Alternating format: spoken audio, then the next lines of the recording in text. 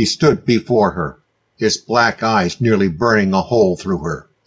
How had Jonas gained admittance to her bath?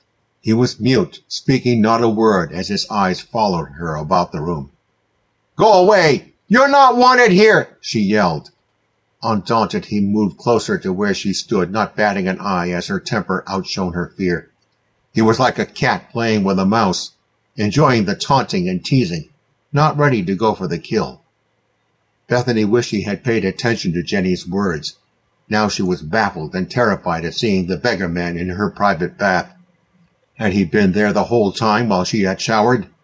The thought made her cringe and her skin crawl. The beggar man had a way of making people's skin crawl, and worse. People had a way of dying in his presence, and Bethany had no desire to follow in Jeremy's footsteps. She knew instinctively it had been he who had killed her boyfriend. The only thing she didn't know was why. Why had he just recently appeared and started claiming lives? Jeremy, as well as Jack Myers, had both become victims of this Jonas. She had heard from several sources about last night's accident, and although Christy Stevens wasn't dead, her life was as good as over. Bethany could analyze this situation until the cows came home, but it wouldn't change a thing. Her nightmares had precipitated his arrival, and she somehow felt responsible for his actions and the aftermath of his crimes. She didn't know how, but in some way she was connected to this beggar man, and she sensed it had started many years ago, in fact decades earlier. His actions were beyond corrupt. They were unconscionable and horrific. Bethany couldn't figure out if he was man or mist, ghost or ghoul, or a mixture of all these things. As he approached, leaning in closer to her, she took her index finger and poked at his chest. She expected it to go right through him, but it didn't. It stopped, her finger having hit solid matter, flesh and bone, and skin that was cold to the touch.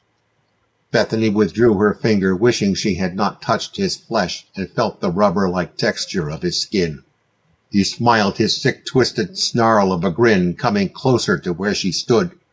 The beggar man had nearly pinned her against the wall, and she closed her eyes, trying to block out his image.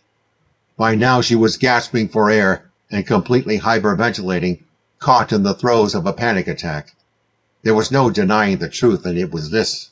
She was not having one of her dreams or visions, and this experience was genuine. He who stood before her and nearly next to her was for real, and he was her biggest nightmare. God, how she wished she were dreaming, and how she wished she could wake up. Dan Bateman and Ian Ferguson reached her condo in nearly the same instant.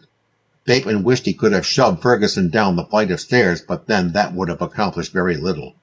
It would have just momentarily stopped Ferguson from harassing and annoying Dan Bateman. Ian was too boozed up to be hurt in a fall, and everyone knew most drunks survived accidents with minimal injuries. Now there was no noise coming from inside of the apartment, and this caused Mr. Bateman even greater concern. Daniel Bateman was aggravated and downright angry as he dropped the front door key. Bending over to retrieve it, he backed into Ian Ferguson in his beer belly. "Get out of my way, you old jackass! If you're not part of the solution, you're part of the problem!" Dan Bateman had completely had it with Ian Ferguson as he opened the door to apartment 2D. Shoving Ian aside, Dan Bateman entered the front foyer of the condo. Ian followed like a whipped puppy, one that had been kicked and abused, its spirit broken. The two men stood in the middle of Bethany's living room, calling out her name, waiting for some sort of response. There was none, so Dan Bateman yelled her name a second time. This time there was a reply. They weren't sure if it was her voice as they followed it down the hallway and into the master bedroom.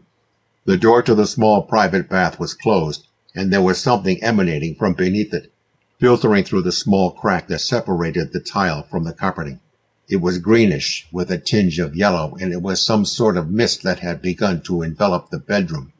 "God, I bet the bath's on fire!" yelled Bateman, looking at Ian Ferguson, half expecting him to know what to do. "What is that awful stench?" asked Bateman, starting to gag and choke. Ian Ferguson wasn't sure if it was the booze or the lack of sleep, but he, too, was seeing this green fog that stunk.